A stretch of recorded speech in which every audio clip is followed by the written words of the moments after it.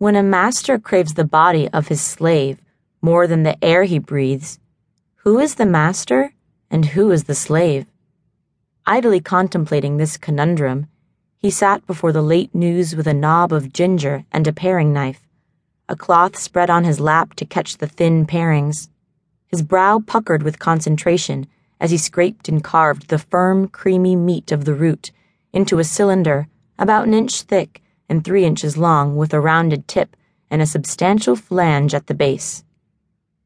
Watching the news was a ruse for Emma's benefit. "Are you coming to bed yet?" she had asked. "No, I'll be up when the news is over." He twirled the finished pillar of ginger between his thumb and forefinger, examining it in the blue glow of the television for any bumps or protrusions. He gave a satisfied grunt. The shape was perfect.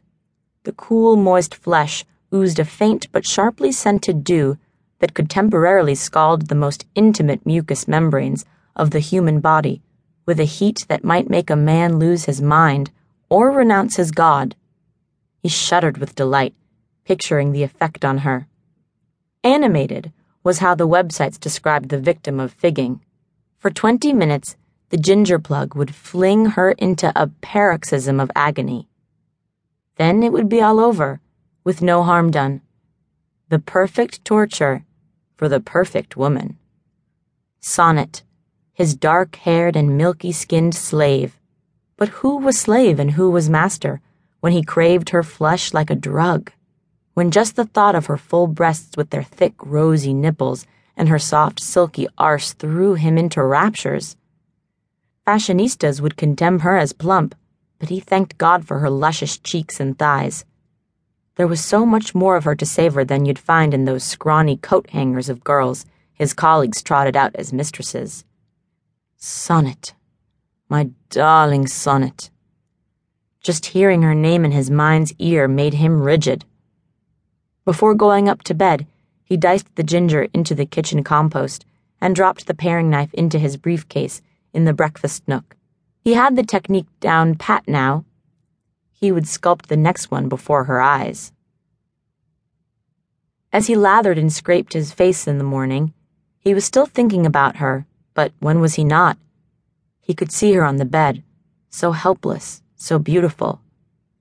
How odd that such a chance encounter can change a life, that a young woman could plunge a man deep into his own unconscious sludge and bring him face to face with the fearsomely twisted demons that lurked there.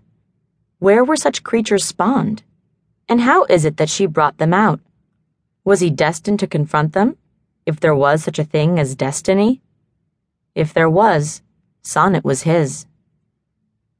In the cafe, after months of dalliance online, she had made no bones about her intentions.